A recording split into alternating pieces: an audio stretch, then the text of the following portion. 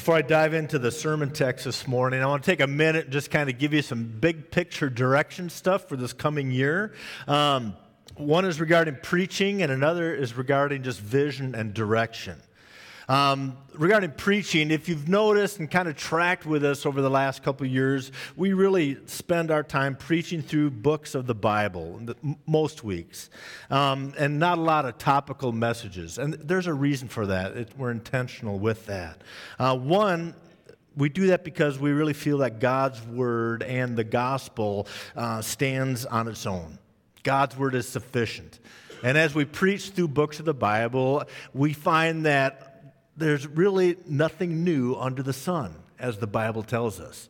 We cover just about every topic that we face, and as believers in 2023, we're going to encounter that have already been covered in books of the Bible in various ways. So we do the kind of systematic preaching through the Bible. But the other reason we do that is we desire just to increase biblical literacy. We want you as a church family to get the grasp of Scripture as a whole. And that's difficult to do if you're jumping around each week in different texts and going back and forth. So my conviction is that we want to teach the Word of God. A recent study by George Barna, who does a lot of church survey stuff, a survey came out in 2022 that asked the question, how do you identify yourself with your religion? And 69% checked the box for Christian. But what they found out is that a lot of people checked that just because they were not Muslim or Hindu or Buddhist. But out of those 69%, only 9% really believed and had a biblical worldview. Now, what that means, a biblical worldview means that you believe the Bible is accurate, that it is reliable, and that it is authoritative for our lives, that it makes a difference. So with such a low percentage of people claiming to be a Christian but having a low biblical worldview, I think it's time that we make a change in how we approach church. So we do a lot of preaching through books of the Bible to help counter that, to help us grasp the truth of God's Word. And then we look at culture through the lens of Scripture. So the other thing I just want to touch base on is vision this morning. I'm called as your lead pastor to really create a culture of disciple making. We want Journey to be a place where we make disciples who go on to make more disciples. So I'm going to lead and pastor towards that end. And all along the way, we realize that it takes a biblical foundation to do that. So we're going to continue to preach through books of the Bible this year. So where are we headed with that? We're going to dive into Scripture in 2023. We kind of go back and forth between Old Testament books and New Testament with a couple series in there that focus on a topic or two. So with a few exceptions, we're going to stick to the books of the Bible. We're going to cover a series in the Old Testament looking at the minor prophets. Those are smaller books towards the end of the Old Testament that are often overlooked. So we're going to dive into the minor prophets. To help prepare us for Easter, we're going to look at a few chapters in the end of Luke's gospel. And I'm excited about that as it prepares us for Easter. But also in that series from Luke's gospel, our youth are going to lead us Sunday. And they're going to do everything from communion meditations to preaching to leading worship. And I always look forward to our youth Sunday coming up on Palm Sunday. And then after Easter, we're going to do a deep dive into the book of Romans.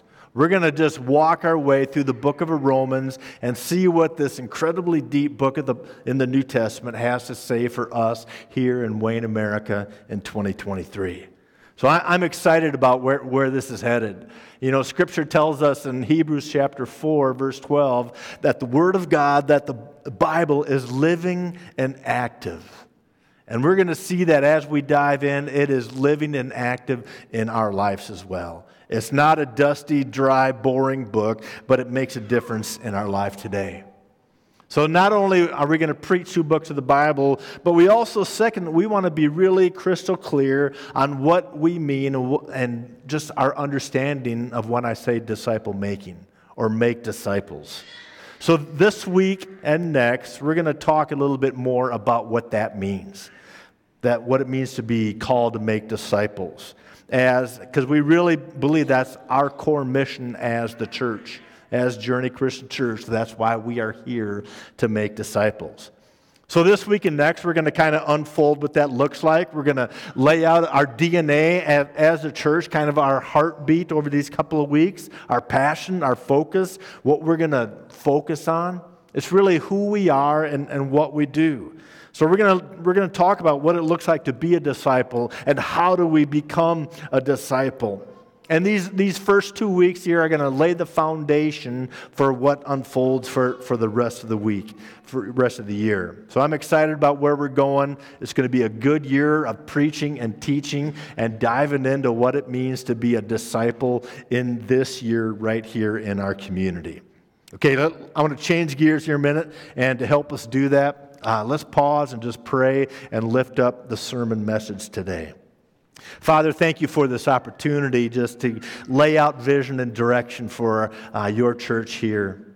Father, I thank you for this community that gathers together on a weekly basis to follow you, to be led by you, and to be changed by you.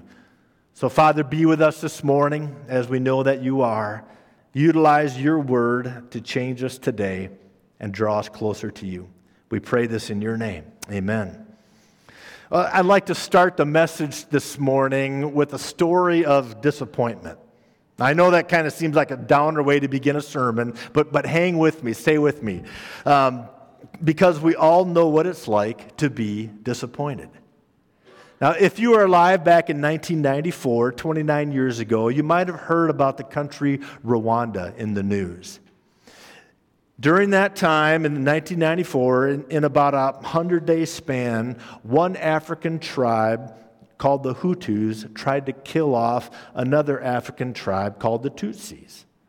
And it was truly genocide in every way, shape, or form, because the Hutus slaughtered somewhere between 500 and 800,000 Tutsis in a 100-day period. And most of that murder and genocide was done by hand. So families, they would seek refuge. They would go to schools and hopefully that the schools would protect them. Some of them went to churches seeking refuge inside churches.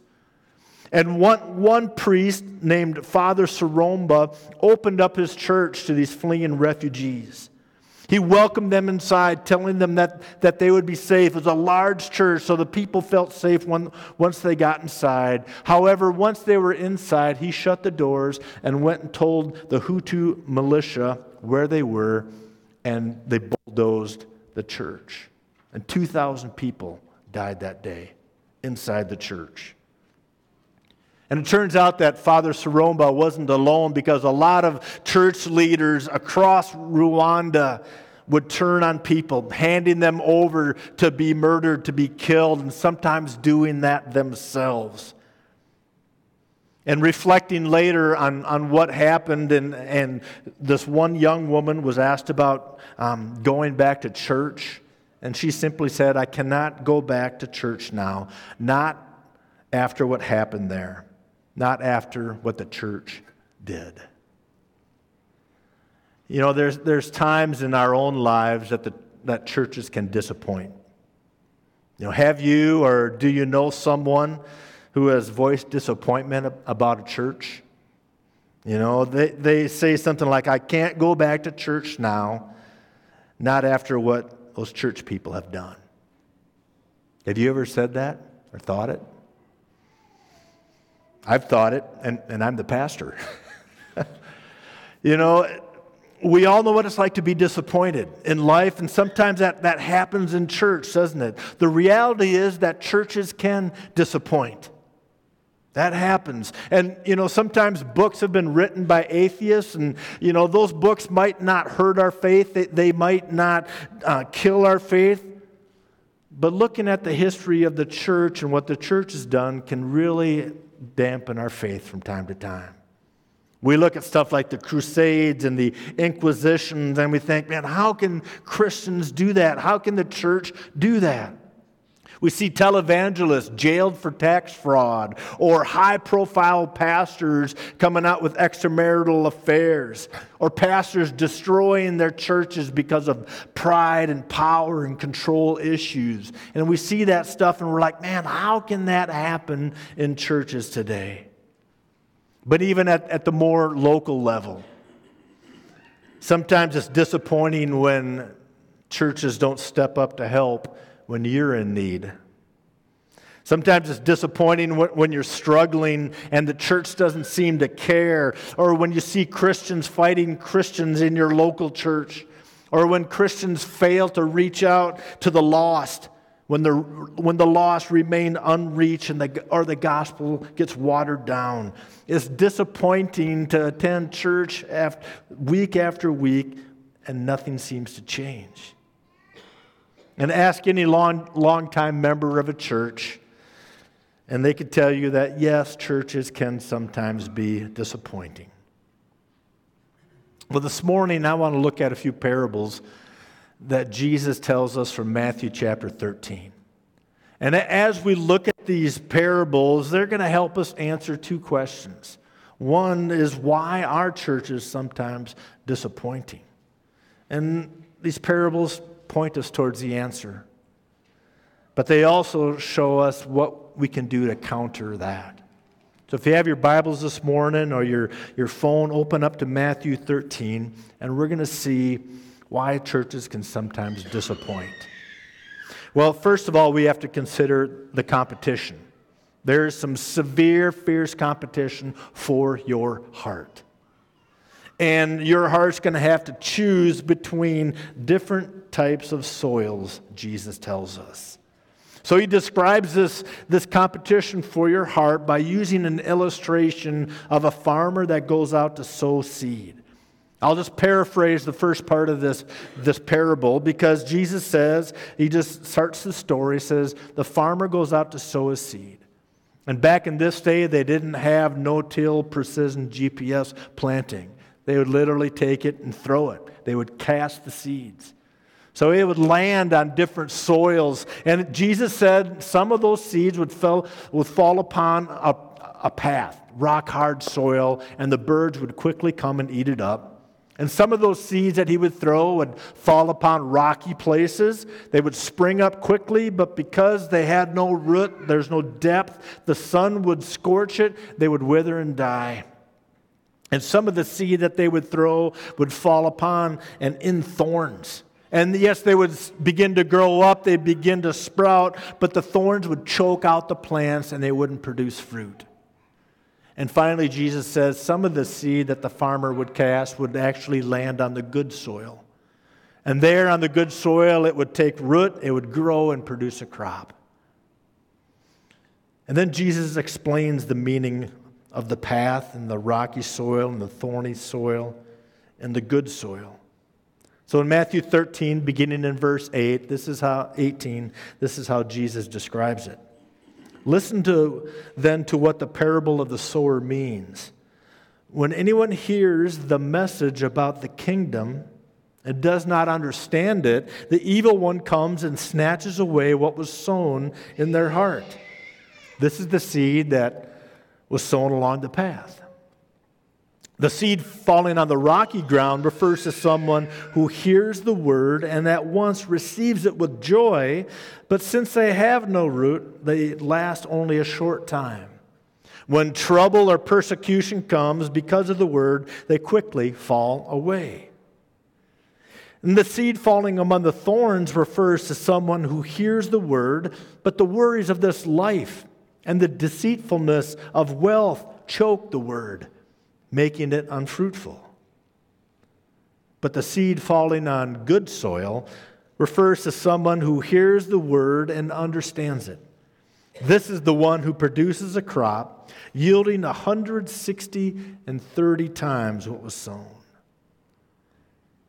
Basically, Jesus is saying there's 4 kinds of soil for a person's heart, and there's some fierce competition going on. Now, when Jesus tells a parable like this in such a way with an illustration that everybody could relate to and understand, Jesus was intentionally presenting this in such a way that would lead each hearer that day to ask the question, what type of heart do I have? What type of soil is my heart? Now, you could describe each of these four with a different word. The soil or the seed that lands on the path would be the person that goes, what? Huh? You know, the word of God is sown, and they're like, I don't understand it. You know, it's just like right across the head, Satan takes it away. The seed that falls on the rocks would be like the person that says, cool, yeah, I'm in. But then when things get hard, they're gone. The person with the heart of thorns would be like, yeah, whatever. If I have time, I'll get into it. If life isn't too busy, I'll make time for the Word of God. But when things get crazy, it gets pushed aside. And the person with the heart of good soil says, yes. Yes, I hear the message of the kingdom. That person understands it, unlike the path. They hold fast to it, unlike the rocky soil. They value it and prioritize it, unlike the thorny soil. And they begin to produce fruit in the good soil. Well, consider this morning. Does automatically attending church automatically give you good soil of your heart? Does it automatically mean that your heart is going to be receptive and open and fruitful? Well, notice something about this parable. All four soils are exposed to the message of the kingdom. All four hear the word of God, but only one bears fruit. So why can churches sometimes disappoint? You got to figure there's competition out there for your heart. Sometimes it's the choices that you make. Sometimes it's just not recognizing what the world is doing out there. But Satan and the world are going to be fighting against you, trying to pull away the message of the kingdom. So the soil of our heart plays a role in this idea of disappointment. But second of all, churches can sometimes disappoint because of the people. And by that I mean looks can be deceiving. Because not everyone who comes to church, not everyone who says they're a Christian is a genuine follower. Jesus tells a parable in that regard, beginning in verse 24 of Matthew 13. Jesus told them another parable. The kingdom of heaven is like a man who sowed good seed in his field. But while everyone was sleeping, his enemy came and sowed weeds among the wheat and went away. When the wheat sprouted and formed heads, then the weeds also appeared. So Jesus is saying there's weeds right alongside the wheat in the same field, side by side, mixed together. And rather than pulling them up and risk pulling up the wheat, he says, just wait until the harvest, and then we'll take care of it. And along the same line, he continues with parable beginning in verse 47 about a net and fish. He says, once again, the kingdom of heaven is like a net that was let down into a lake and caught all kinds of fish. When it was full, the fishermen pulled it up on shore, and then they sat down and collected the good fish in basket, but threw the bad away. Again, all of these were together. They come in together. Good fish right along with the bad.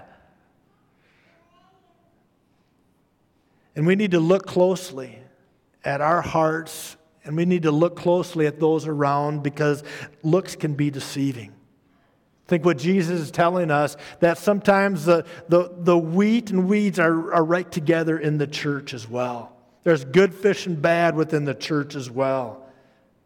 And when Jesus told these parables, he wasn't designing them just to make us feel uncomfortable or make a humorous story or go, yeah, that's a great story, Jesus. He was telling them to force each of us to ask the tough questions about ourselves.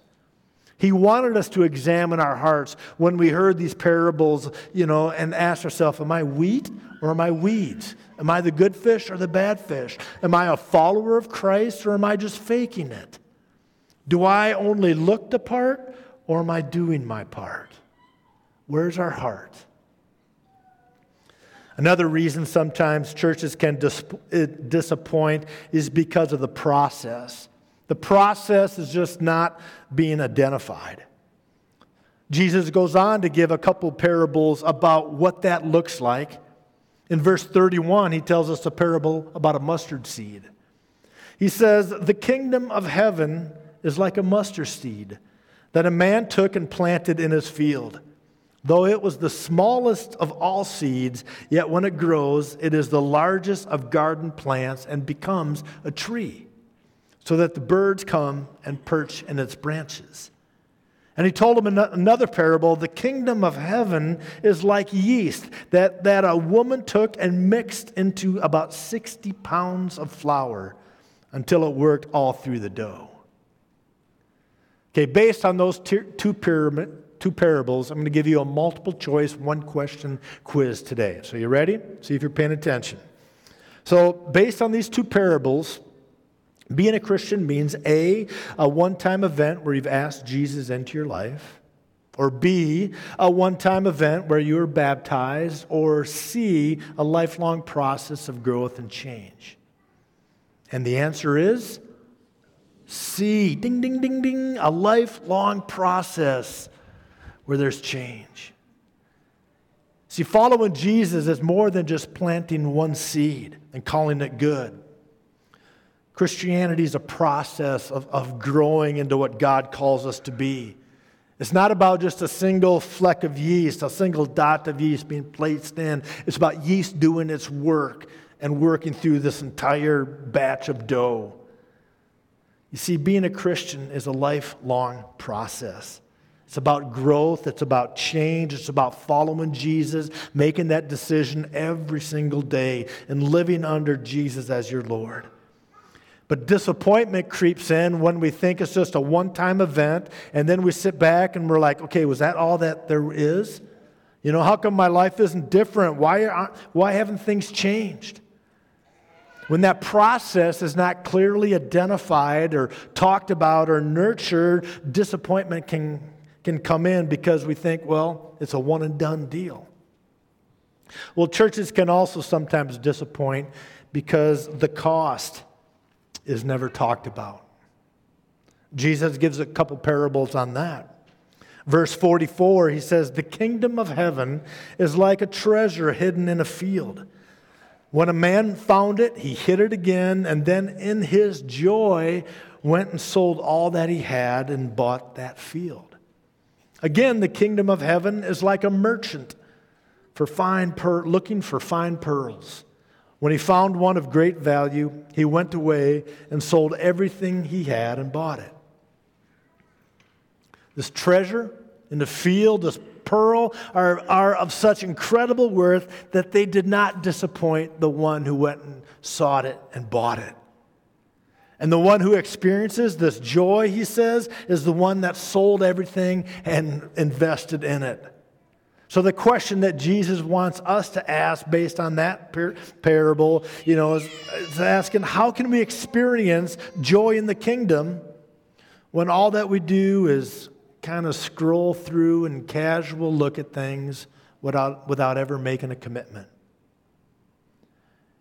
How can we experience joy in the kingdom if we're just casual shoppers scrolling through, our Christian faith without ever digging in? So based on these parables, here's some sober lessons that we can pull from them today. Looking at the parable of the soils, merely hearing the word doesn't cut it. Looking at the parable of the fish and the wheat, proximity or just showing up or just being here for an hour on Sunday just doesn't cut it. In the parable of the mustard seed and the yeast, just merely starting out doesn't cut it. In this parable about the treasure and the pearl, merely casual scrolling, casual shopping, or just looking doesn't cut it. So there are 4 reasons that churches can disappoint. There's competition for your heart. There's this idea that, proximity can be deceiving. Just showing up isn't it? The process has never been identified or talked about, or the cost has never been considered. A church can be a disappointment when all it thinks about, or all it thinks it is a building to meet in, that has a staff that offers programs for adults and children to help them live more socially better adjusted lives. That can be disappointing because that's not the gospel. So Jesus' answer to it, did you notice the phrase that he uses in every one of those parables? That he begins each of those parables with? He says, the kingdom of heaven is like, or the message of the kingdom. You see, Jesus calls us to be citizens of a kingdom. That's who we are. He calls us to step into this kingdom where he's king and we are followers. So problems arise when churches just see something less than that. As church is something that we can fit into our schedule, or that we can take from as consumers, or that we can ignore when our schedules are full, or we can move on from when they don't offer what we want. When we look at churches like that, churches disappoint. But when we see this as a kingdom-focused body of believers, then things can begin to change. Because a kingdom demands everything. A kingdom has a king and followers. And the Bible describes a follower as a disciple of Jesus. So here's where I want to land the plane today. Jesus' answer to church disappointment is an invitation to become his disciple. To accept that invitation to follow him as a disciple. And to be a disciple simply means to be an apprentice, a lifelong follower of Jesus as our King, to live in that kingdom life. And disciple making then is this multi-generational approach of where we are called to be a disciple who makes disciples. And we use Jesus' life and teachings as our curriculum. So here at Journey, we define a disciple right from Scripture using Matthew 4:19 as our guide, where it says, Jesus called his first disciples and he said to them, follow me and I will make you fishers of men.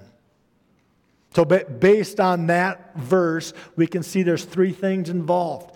Being a disciple is someone who is following Jesus. Being a disciple, second of all, is someone being changed by Jesus, where it says, I will make you. And thirdly, being a disciple is someone who's committed to the mission of Jesus, where Jesus says, I'll make you fishers of men. So it involves our head, it involves our heart, and it involves our hand, every aspect of who we are. I want to close this morning with a story of another father, another priest who falls on the different end of the spectrum as Father Saromba did in Rwanda in 1994. This father is named Joseph Damien. I think we have a picture of him there. And in 1873, Father Damien sailed as a missionary to Hawaii. And when he got there, he discovered all of these victims of Hansen's disease, also known as leprosy. And these leprosy victims were shoved aside. They had no help. They had no care. They had no schooling. So he set about his ministry to care for these leprosy victims.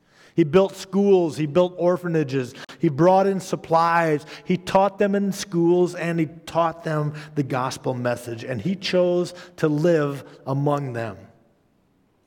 The selfless ministry went on for about a decade. And then one Sunday morning in 1885, he stood up and began his sermon with the words, "We lepers." And if you notice in the picture there, on the one side, that was Father Joseph when he began his ministry. And there on your right is Father Joseph just a few months before his death. And you can see the ravages of leprosy on his life. One hand he has tucked in because it's bandaged and wounded, and you can see it on his face. But here's a man who followed Jesus. Here is a man who was changed by Jesus and truly lived on mission for Jesus, so much so that he embedded his life amongst the outcasts of lepers, who understood that doing so might even cost him his life, and it did. But he lived on mission for Jesus. I'm going to invite the praise team back up this morning, and as they come, I realize that churches can disappoint. And you might have experienced that yourself in your life. But the answer to church disappointment is to become a disciple of Jesus. To make that lifelong commitment to follow him, to allow Jesus to change your life, and then commit yourself to live on mission for Jesus. And that's what Journey Christian Church is all about. That's our mission. So will you do that today? First step today, let me just ask you to have a conversation with myself or with Adam. And let's start that conversation of what it looks like for you to follow Jesus. Let's pray together. Father, thank you so much for the gospel message that you give us. A gospel that invites us into being a disciple. A gospel message that invites us to be changed. And a gospel message that leaves us with a mission in life. So, Father, may we step into that today. We pray this in Jesus' name. Amen. Let's stand.